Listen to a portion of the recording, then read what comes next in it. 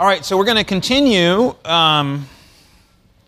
looking at what we looked at last week as promised. We didn't quite make it through. I had some great things to say, and I can't find my notes, but that's okay. We'll make it through and get some time for discussion and questions. Let's see here. Goodness. These lecterns are small. So Lord's Day 10 is what we're on. We're still talking about providence.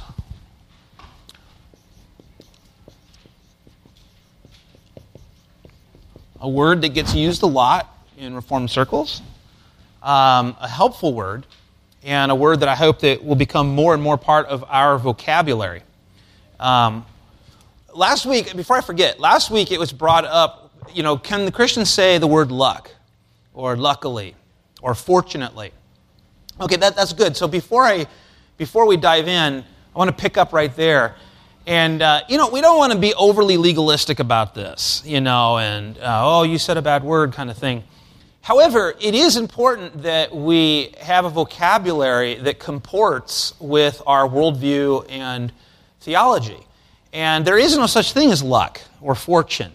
And we'll review very briefly Stoicism and Epicureanism, which is basically the two worldviews that are most common today.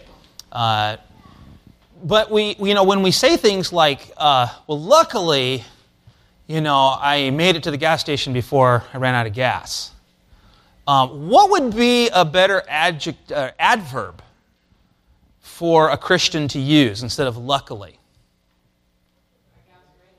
By God's grace, okay, or what's be even easier? Thankfully, or providentially. And it's not that, again, we want to be legalistic about this, and so-and-so, he says luck. That's silly. However, especially if you have children, I want to encourage you, just, as your pastor, to develop a biblical vocabulary. It's much easier instead of saying fortunately, because we don't believe in fortune, your good fortune that you got this job. No, you say thankfully I got a job this year. So instead of saying luckily, say thankfully. See, Isaac probably remembers when the kids, when you were little, and the girls, I know that your sisters certainly do, when if anybody said luck in the home, they got a chore. You remember that? You grew up so holy and reformed that you never used that word. Seriously. This kid, I hardly ever even had to discipline him as a little one. And his younger brother, on the other hand, I think before age 5, had accumulated more spanks than the other 3 put together in their lifetime. And but he's quite a kid today. So we want to talk. This word providence is something that should be part of our vocabulary. And so when we talk about providence, we're talking about God's governance of all things. And so let's go back there again to Lord's Day 10, to questions 27 and 28. And remember, this is a little bit of an excursus or a further explanation of that line in the Apostles' Creed, I believe in God the Father Almighty, maker of heaven and earth. One of the greatest things about the Heidelberg Catechism, which is the greatest catechism in the history of mankind, is that it exposits the Apostles' Creed and links the Reformation to the early church, the ancient church. That was a big swing and a miss by the Westminster Assembly. I love the Westminster Shorter Catechism, Larger Catechism. It's inferior to the Heidelberg, which is almost 100 years earlier. And they failed to link themselves to the early church. And that's something that we really need to do. We don't want to give the impression that the history of the church, it starts with the apostles and early fathers and then falls into heresy, and then the church isn't recovered until October 31st, 1517, when Luther nails the thesis on the church door at Wittenberg. We don't want to do that. There was Christianity during those 1,500 years. There was doctrine that needed to be developed and so forth. But it's important that we retain the creeds. And so the catechism goes through the creed, and in that first line, what do you believe? When you say, I believe in God the Father Almighty, maker of heaven and earth, it has that glorious answer in question 26 that says that the Father of our Lord Jesus Christ, who out of nothing made the heavens and the earth, and likewise upholds them by his eternal counsel and providence. Okay, then it goes on, and then it asks, what is providence? And so we pick up at 27. Let's say these again. So if you have your catechism open, you'll find it in the Psalter hymnal in the back if you don't. Question 27, what do you understand by the providence of God? Providence is the almighty and everywhere present power of God, by which he upholds, as with his hand, heaven and earth and all creatures, and so rules them that leaf and blade, rain and drought, fruitful and lean years, food and drink, health and sickness, prosperity and poverty, all things come to us not by chance, but by his fatherly hand. We could also say not by luck. In fact, my youngest son Ian, when he quotes this from memory, when he always gets to chance, he goes, not by chance or by dumb luck, but from his fatherly hand. And we talked a little bit last week about the two competing worldviews that are still in existence today, and they were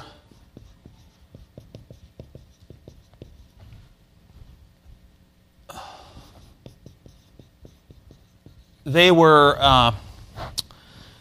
worldviews, philosophies that were most common in the first century. So when Paul goes to Mars Hill in Athens, Greece, the center of all philosophical learning, he's dealing with people who hold to one of these two views. And these are still popular today. Epicureanism is the view. Now sometimes, before I talk about these views, when I say Stoicism, what's the first thing that comes to your mind? Stoic. So what do you think? Very solid person. What else? Solemn. Unemotional. Stiff upper lip. Hey, if the Germans bomb us, stiff upper lip. Be stoic, right? Okay. Stoic. Not showing much emotion. Not getting too. Okay, extreme radical. Right, we're going to come back to that. When I say Epicureanism, this will be the more literate of you. What comes to mind? Food, wine, drink. Pastor Brown. I'm an Epicurean, I admit it. So it's terrible. I have to repent of it every day.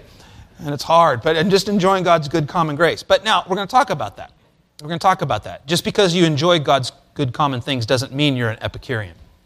There's more behind that. What I'm talking about right now, stay with me, don't float away. What I'm talking about right now is some of the practical applications of these worldviews. Stoicism does not equal stiff upper lip. Epicureanism does not equal someone who appreciates God's good grace and good things and knows which fork to use. Those are practical applications of those worldviews. What are these worldviews? This worldview is one that says creator and creature has no distinction. So everything in the world is God. Pantheism. Pan means all things are God. Monotheism means one God. You'll sometimes hear, people refer to the three great monotheistic religions, Judaism, Islam, and Christianity. I always balk at that because we're not just monotheists, we're Trinitarian, which is different than both Islam and Judaism. But there's not just monotheism, there's also polytheism. Think of Hinduism, Buddhism, many gods, Egypt, God for every little thing in the universe. Then there's pantheism, which there is no distinction between creator and creature. And the way that you get power or good fortune is by getting in touch with the universe. You've got to get in touch with nature and the universe. And so I used the example last week of yoga. And I want to say again, I don't. It's not that I think every Christian should stop doing yoga, but I do think that you need to be very careful when doing yoga. You should be careful in everything you do. Every book you read, movie you watch, everything, just do so. You should do so critically. And in yoga, there is a lot of this going on, getting in touch with the universe, and that's false religion. It's the idea that there is no distinction between creator and creature. It's all one and the same. This is a huge worldview today. Yesterday we were down at Liberty Station, my wife and I saw a girl with a T-shirt that said, in universe we trust. And if we say, oh, wow, I can't believe that. Well, you know what? Probably a lot of the people that we look up to in the world, in just different common grace things, believe that. A lot of people in politics or who are successful businessmen believe something like this, that may even be fairly conservative. This goes both ways. It's not a Republican-Democrat thing. It's a sin thing. The other side is Epicureanism. Epicureanism is a form of deism. Now, what is deism? Deism was the dominant religion in the 18th century, especially amongst the founding fathers of this country. Thomas Jefferson was a deist. John Adams was a universalist. Ben Franklin, deist. They believe in God. And, so you can find quotes from them where they're quoting Scripture. And the naive evangelical will say, oh, see, they were Christians. Here's a quote. They're quoting Scripture. They believe in God. Yeah, they believe in God, but many people don't know, Thomas Jefferson denied all of the supernatural in the Word of God and even published a version of the Bible, which is still in print today. If you go to the Jefferson Memorial, they have piles of them there that you can buy, where all of the miracles and all of the supernatural is deleted from the New Testament. Brilliant statesman, again, we don't want to swing in overreaction. So what are you saying? He didn't write good policy? No, I'm not saying that. No more than I'm saying a pagan surgeon can't be a great surgeon to operate on your heart. He's using common grace principles. But when it came to religion, he was a deist. And what is deism? Deism is the idea that God exists, and he may even be something of the God of the Bible, more or less, but he's out there somewhere doing his thing, enjoying his own wine and cheese, and doesn't get too involved in the affairs of this life. And so the way that you get in touch, or the way that you get power, rather, and good fortune in this life, somebody last week had brought up the idea of making your own luck, making your own good fortune. Well, right, that's what you do. You make your own good fortune. And you enjoy the things of this earth. This side, you might try to, you're going to deny yourself anything that would make the world mad, that would make Mother Nature mad. This is Mother Nature. What's another big word? Gets used all the time in our society today. Karma. Karma, bad karma, man. You do something bad, it's going to come back on you. That's Stoicism. That's Stoicism. That's the universe being the God that you need to get in touch with. And so if something bad happens to you, it's because, I must have done something bad. And if you want good to happen to you, you've got to do something good. And don't upset the earth. And so you might deny yourself certain things if you feel that, the universe might get mad about this, whatever that may be, a certain kind of food, drink, whatever. Deism, on the other hand, looks at it like, hey, we need to be moral people because God, who exists far away, wants us to be moral. And so you do what you think is right in your own heart and follow that. And that's Immanuel Kant, a lot of the Enlightenment thinkers. And, God is far away. These are the dominant worldviews of your neighbor, of your coworkers. They go one or the other. And all of us have a sinful tendency to go one or the other. We either think, God, he exists, but he's far off out there, or we become hyper-spiritual and, act as if every little thing means something. And we go one direction or the other. I've seen a lot of people come to this church who were in this camp, a Christian version of this camp, coming out of some form of Pentecostalism, reading those novels, not the Left Behind novels, what were the other ones? Frank Peretti novels. This Present Darkness, where there's a demon under every rock. And they came out of that and they're like delivered, and then they go over to this direction. And they stop praying, they stop reading their Bible, and maybe that's you. You've become a deist, a Calvinistic deist. And what you have to do is blow both of these out of the water, because neither of them are biblical. And this side says, prayer's not that important. Unless you lost your keys. And, but God doesn't really interfere that much. And he's already got it all figured out anyway. Just enjoy what you got. Both of these are a denial of providence. Providence is completely different than both of these. Providence is the ever-present power of God, okay, by which he upholds us with his hand, heaven and earth. So there is a distinction between creator and creature that side denies.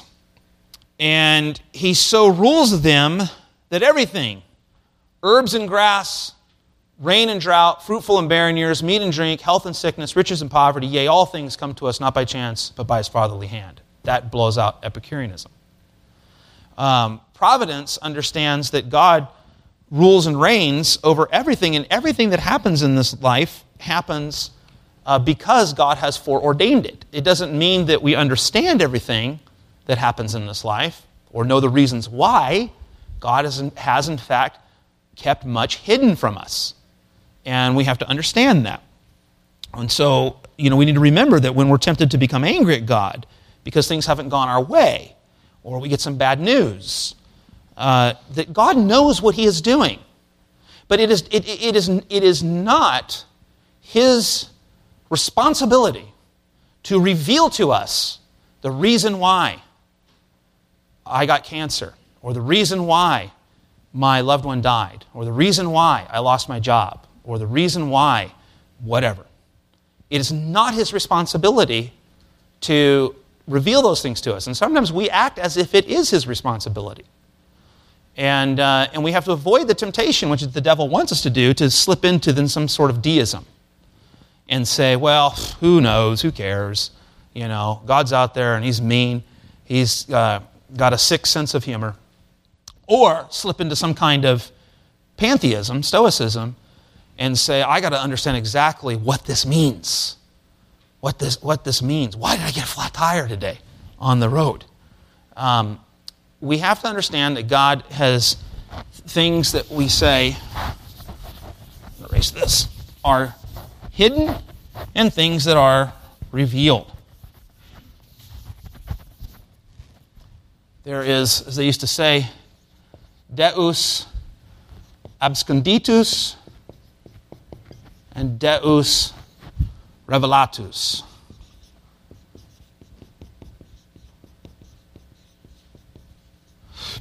What has God revealed? Everything in the Bible. See, Bob, you got to be here every week.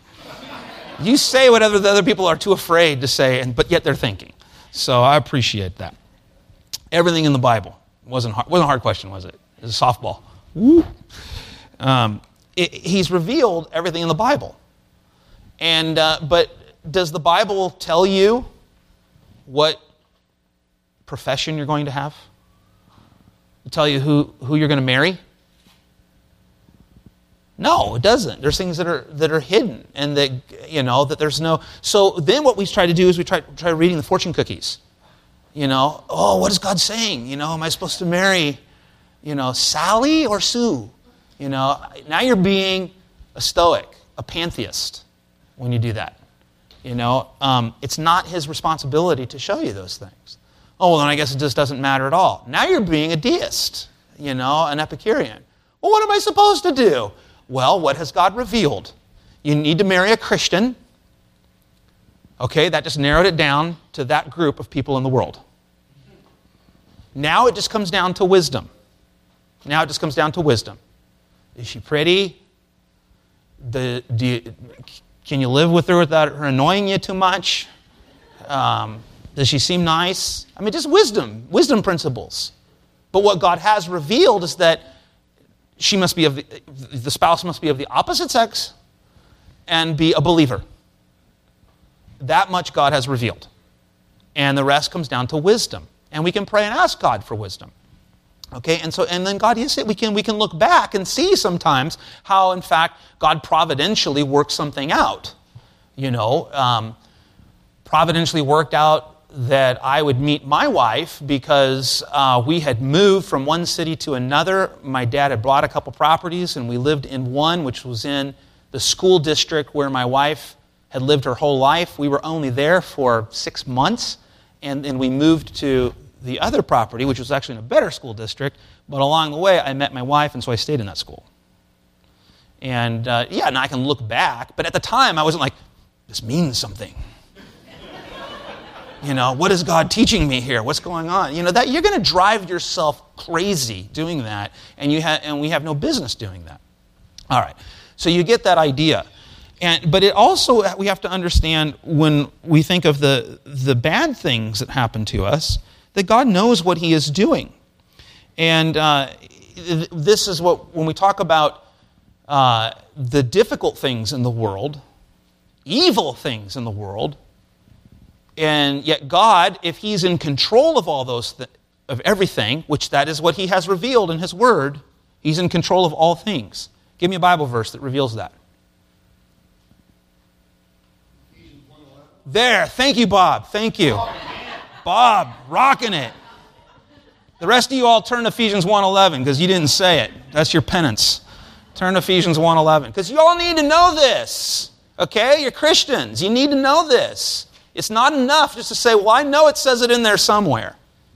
You need to be able to point to it and say, that's the spot. That's not me being mean. That is a godly pastoral reproof and rebuke. And in 2 Timothy chapter 4, pastors are told to reprove and rebuke and exhort with all patience. And so I'm being patient. You don't want to see me rebuke without patience. This thing will come flying. And so, Ephesians 1:11. Somebody read that, because this is important. In him we have obtained an inheritance, having been predestined according to the purpose of him, who works all things according to the counsel of his will. Who works all things according to the counsel of his will. There it is. When I say foreordains whatsoever that comes to pass, what Bible verse is that from? Anybody know? You're all relying on Bob now. Where does that language come from? Anybody know? God foreordains whatsoever it comes to pass. It's actually, that language is actually the Westminster Shorter Catechism.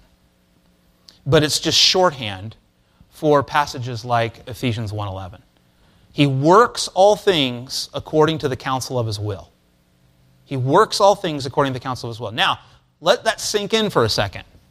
If God works all things according to the counsel of his will, does that mean God is responsible for 9/11? Does that mean God is responsible for that guy that took a truck and drove down the boardwalk in Nice, France, mowing down people and killing them? Okay, but did God allow it? Is God the one who is in control of all things. And if he's in control of all things, why did he allow it? For his glory, yeah. These are good answers, but we don't know why. And this is where a very important verse is Deuteronomy 29:29. If someone would turn there, because this was one of Calvin's favorite passages. If somebody would turn there and somebody read it. Nice and loud.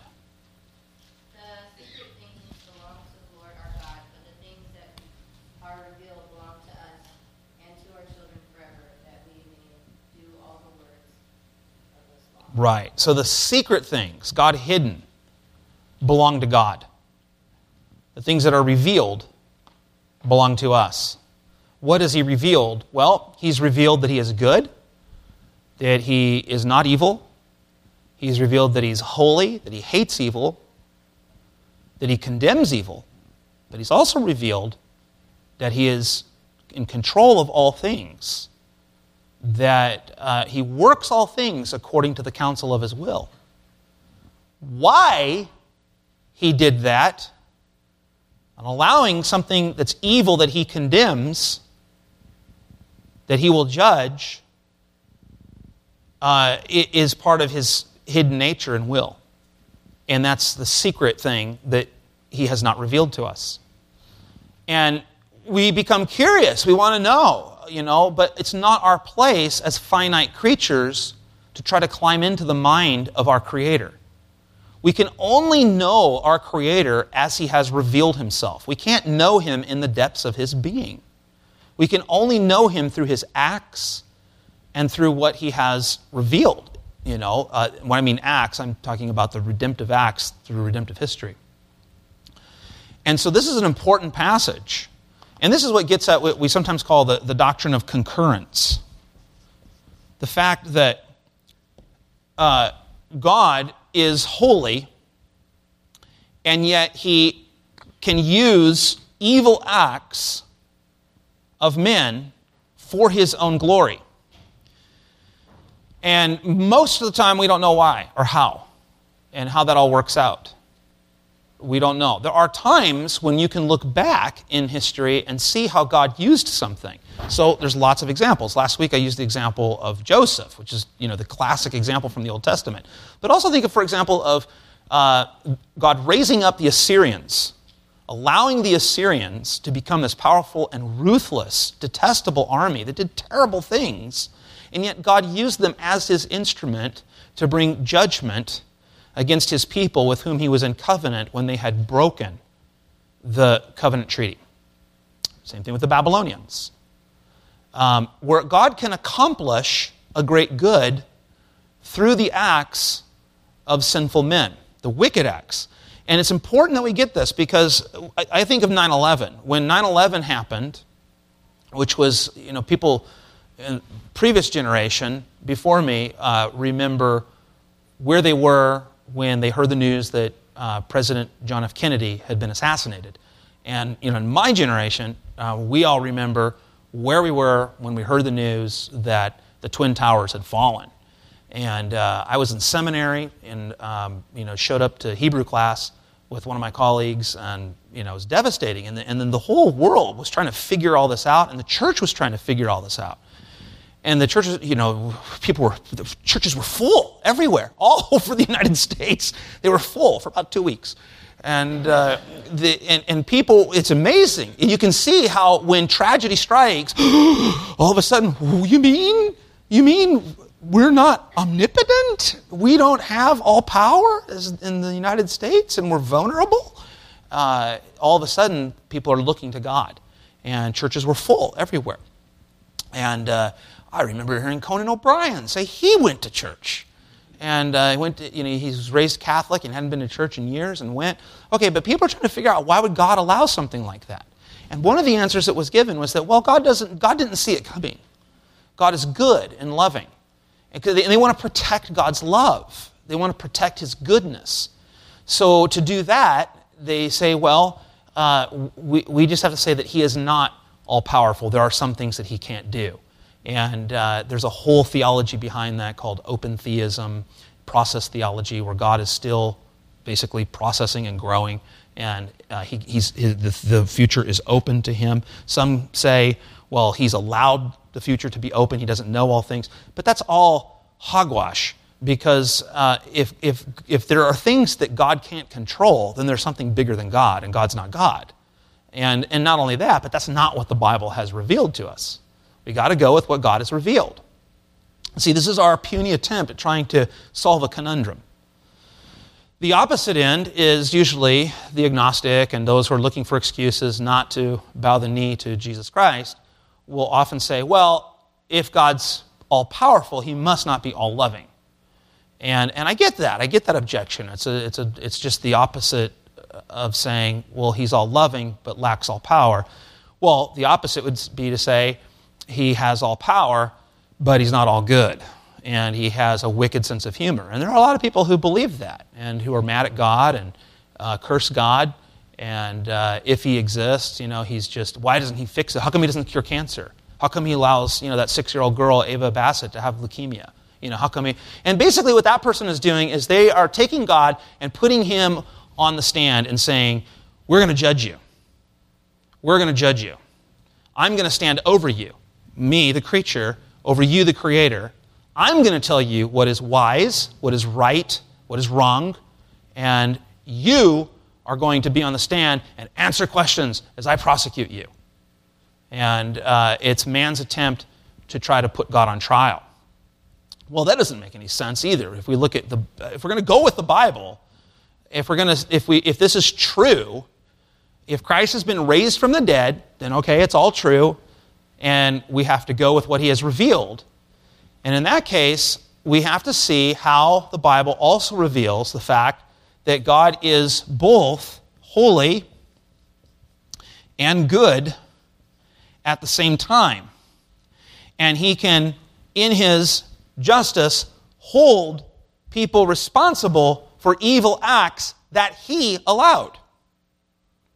And if he didn't do this, none of you would be saved. So let's turn real quick to Acts chapter 2. Acts chapter 2.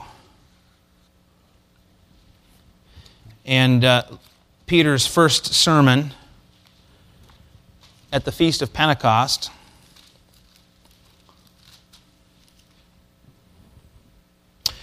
So it's a great sermon. It's, redemptive historical, all about Christ as the fulfillment of the Old Testament.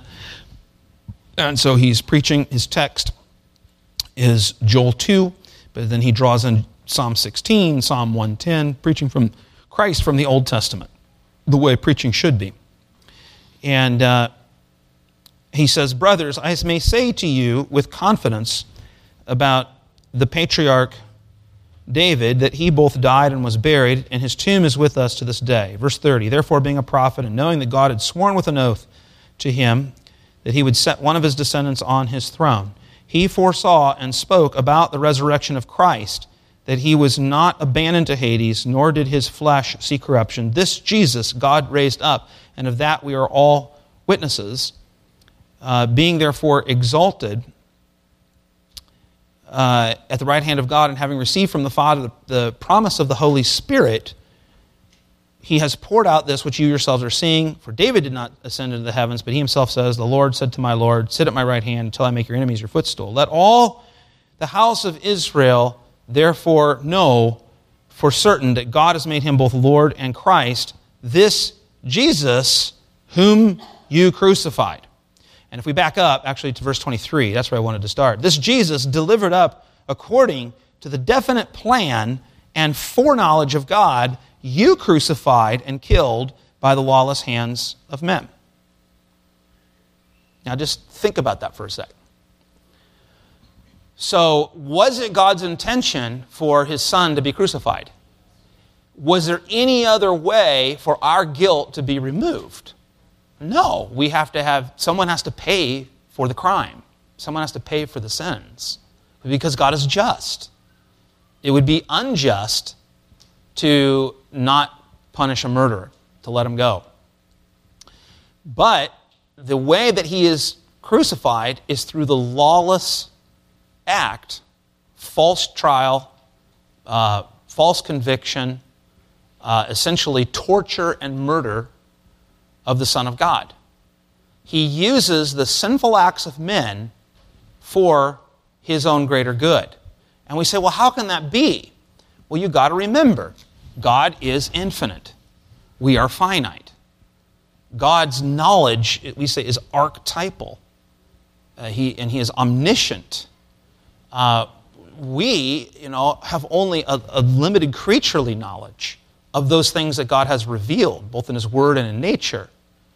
And we are limited. And so as we look at these things, this is where the doctrine of concurrence comes into play, that there are things that are hidden from our sight, and yet what God has revealed is that He is so good that He is able to take the sinful acts of evil men and use them for His purposes to bring Him glory. And we need to rest in that. There we see the proof and the evidence of God's love for us and that He works all things for our good. And then when it comes to the smaller things in life, smaller things, cancer, leukemia, but that is smaller than facing eternal damnation, we can rest in the fact that, as Romans 8:28 says, we know that God works all things for good for those who love God and are called according to His purpose. I don't know how. You might be able to. I was talking to my friend Caleb, Pastor Bassett, and he was telling me, confiding in me, how, over the last several weeks, as his 6-year-old daughter has been in treatment for leukemia, the ways in which the Lord has worked on his heart, how he's been able to receive gifts that he ordinarily would say, no, thank you, and how he's been humbled, and how he has cried out to the Lord in prayer. And there are sometimes ways in which we can see how God is using something in our life, but there's even then great mystery and many things that we don't know. And by all means, we would rather that thing not to happen. And then we have to say, well, why did God allow this? How come He doesn't solve it? Well, it's not because He is mean and wicked and evil. It's because we live in a cursed world. But the way the story goes is that's not the end of the story. God has promised that there's coming a time, as we heard today, when there will be no suffering, when there will be no evil. And that's what we have to remember, that this life ultimately is not permanent because of sin, because of the curse. And there's something to which we look forward that is greater than this world and this life. It's the resurrected earth. This is all temporary. Everything we have, all your relationships, hopes and dreams, family, all of that ultimately is temporary. And it's in a broken world that's frustrated and hurt by sin. And yet God, in His goodness and in His mercy and grace, is able to use even those things somehow for our good. Sometimes we can see ways in which He does that. Most of the time we can't. But what we do have are His promises. And those are like lights in the fog. I don't look at what's God teaching me right now at this moment. Rather, I have to look at His promise and say, I know that He will work this somehow for my good. I know that though He slay me, yet I shall live. I will see my Redeemer at last, because Christ has been raised from the dead. And you bank on those promises. You hold on those promises. And not only that, but it should bring us great comfort to know that if He works all things according to the counsel of His will, that means that the cancer, the leukemia, wasn't just a bad bounce of the ball. I mean, how frightening would that be to live in a world that's just totally determined by luck, or totally determined by chance, or totally determined on how connected you are with the universe. Rather, we live in a world that is governed and sustained by God, who upholds all things by His providence and rules them. And that God has become your Father through Jesus Christ. And so you go to Him, you have the opportunity to go to Him as a child goes to a father. And not only asking for Him to change your circumstances, which He might not, but also asking Him for the grace to accept the things that He has given you. Because grace is not for getting out of trials. Grace is for going through trials. And His grace is sufficient. As the Apostle Paul said, he pleaded with the Lord 3 times that the thorn in his flesh would be removed. And the Lord said, my grace is sufficient for you. And so we can rejoice even in sufferings and in persecutions and all those things. Things we don't know the reasons why God is hidden, but we can rejoice and take comfort in the things that God has revealed. And that's why the Catechism goes on. In question 28, how does the knowledge of God's creation and providence help us? Let's say it together. We can be patient when things go against us, thankful when things go well, and for the future, we can have good confidence in our faithful God and Father that nothing will separate us from His love. All creatures are so completely in His hand that without His will, they can neither move nor be moved. All right, we have 4 minutes for any questions or comments. So, when we're looking at things like that, we have to really be measured in what we think that means. Because I see a lot of, like, Jehovah's Witnesses, they made a big deal about World War I. The nation of Israel came into being, they're dispensationalists saying, oh, this is what this is. Right. So I see a lot of it that you can actually encourage them with that doctrine. Oh, yeah. Start looking at, oh, this is what happened. Right. Yeah, that we call that newspaper theology. Or today we should call it Fox CNN theology.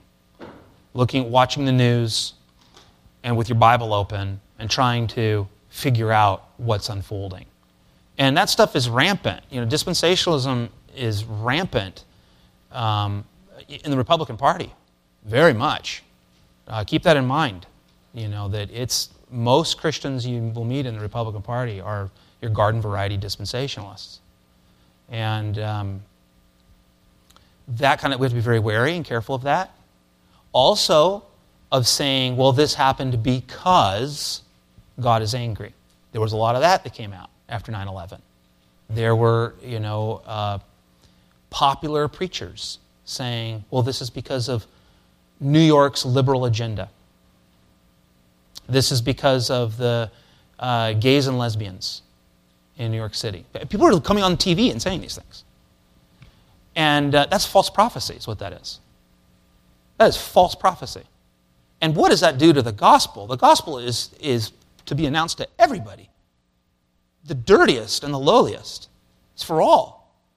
And when we start saying, well, God brought judgment on this town because of this, it was the same thing at Hurricane Katrina when it hit the South. It was like, well, it's because, New Orleans is so liberal.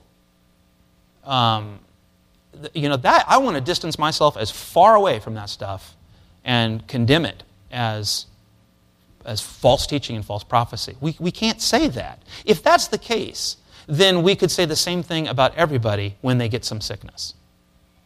Well, the reason that is Job's counselor. Have not we read the book of Job, where Job has all this disaster happen to him, and then his counselors come and say, well, it must be because there's these things in your life, that God is angry about, and you're under a curse. Well, if you're in Christ, you're not under a curse. You live in a world that is cursed, and that means that we will suffer. The promise of the gospel is not that you're never going to get a disease in this life, or that you're never going to lose your job, or that you're never going to have heartache. The promise of the gospel is that your sins are forgiven, you'll be raised again from the dead, and God, who is your judge, has now become your Father. And so we have to be really careful when we see evil acts happening in the world or in our lives from either trying to read them as some sort of prophecy in Scripture that has not yet unfolded, or from saying, well, this is God's judgment. That, again, it's a denial of Deuteronomy 29:29, God hidden, God revealed. This is why theology is so important for us. Theology is so important. It's not just sitting around asking how many angels dance on the head of a pin. It's the stuff of ordinary life. From the moment you wake up to the moment you go to bed, to how you work during the day, to how you play, to the decisions you make with your money, to everything. Because you live your life coram Deo, before the face of God. But we need to know that God. We've got to grow. It's not enough just to go through Pastor Brown's new members class and then never crack open the Heidelberg Catechism again. We have to constantly grow in these things. We've got to take time and develop as disciples. And because then we're also going to pass that on to the next generation. And we're also going to help other people. You see, sometimes we're so selfish in the way that we learn. We come here, we get all excited because, wow, I'm getting reformed. And then after about 18 months, we get kind of burned out because I got it all figured out. And then we stop. Well, you know what? We need to continue to grow and learn because this is good to go over again. Because more tragedy is going to happen in life, either personally or in the world. And how are we going to be able to explain it to other people? We need to be well-versed in it. And we need to help our children when they begin to ask, Dad, why did this happen? So that's my encouragement to all of us, to continue learning and to continue studying and to continue coming to catechism class so that we are able to know what God has revealed and be able to take comfort in that. All right, we've got to stop there, and I'll stick around for questions if you have any more. Father, we thank you for your word and what you have revealed. And we ask, O Lord, that you would help us to continue to grow in our knowledge of it in such a way, Lord, that you are glorified and that we are able to point other people who are in need to the truth and to do so in love. Thank you, Father, for this opportunity to think about your providence. And may it comfort us, Lord, as we go through this week, as we go through our lives, as tragedy strikes, as good things happen. May we give you all praise, the author of all good and all that is holy. And for that which is difficult and hard, Lord, may we have patience to know that you are able to make all things work together for our good, and that you are in control at all times, and that we are so completely in your hand that without your will we can neither move nor be moved, nor ever be separated from your love. For it's in Christ's name we pray. Amen.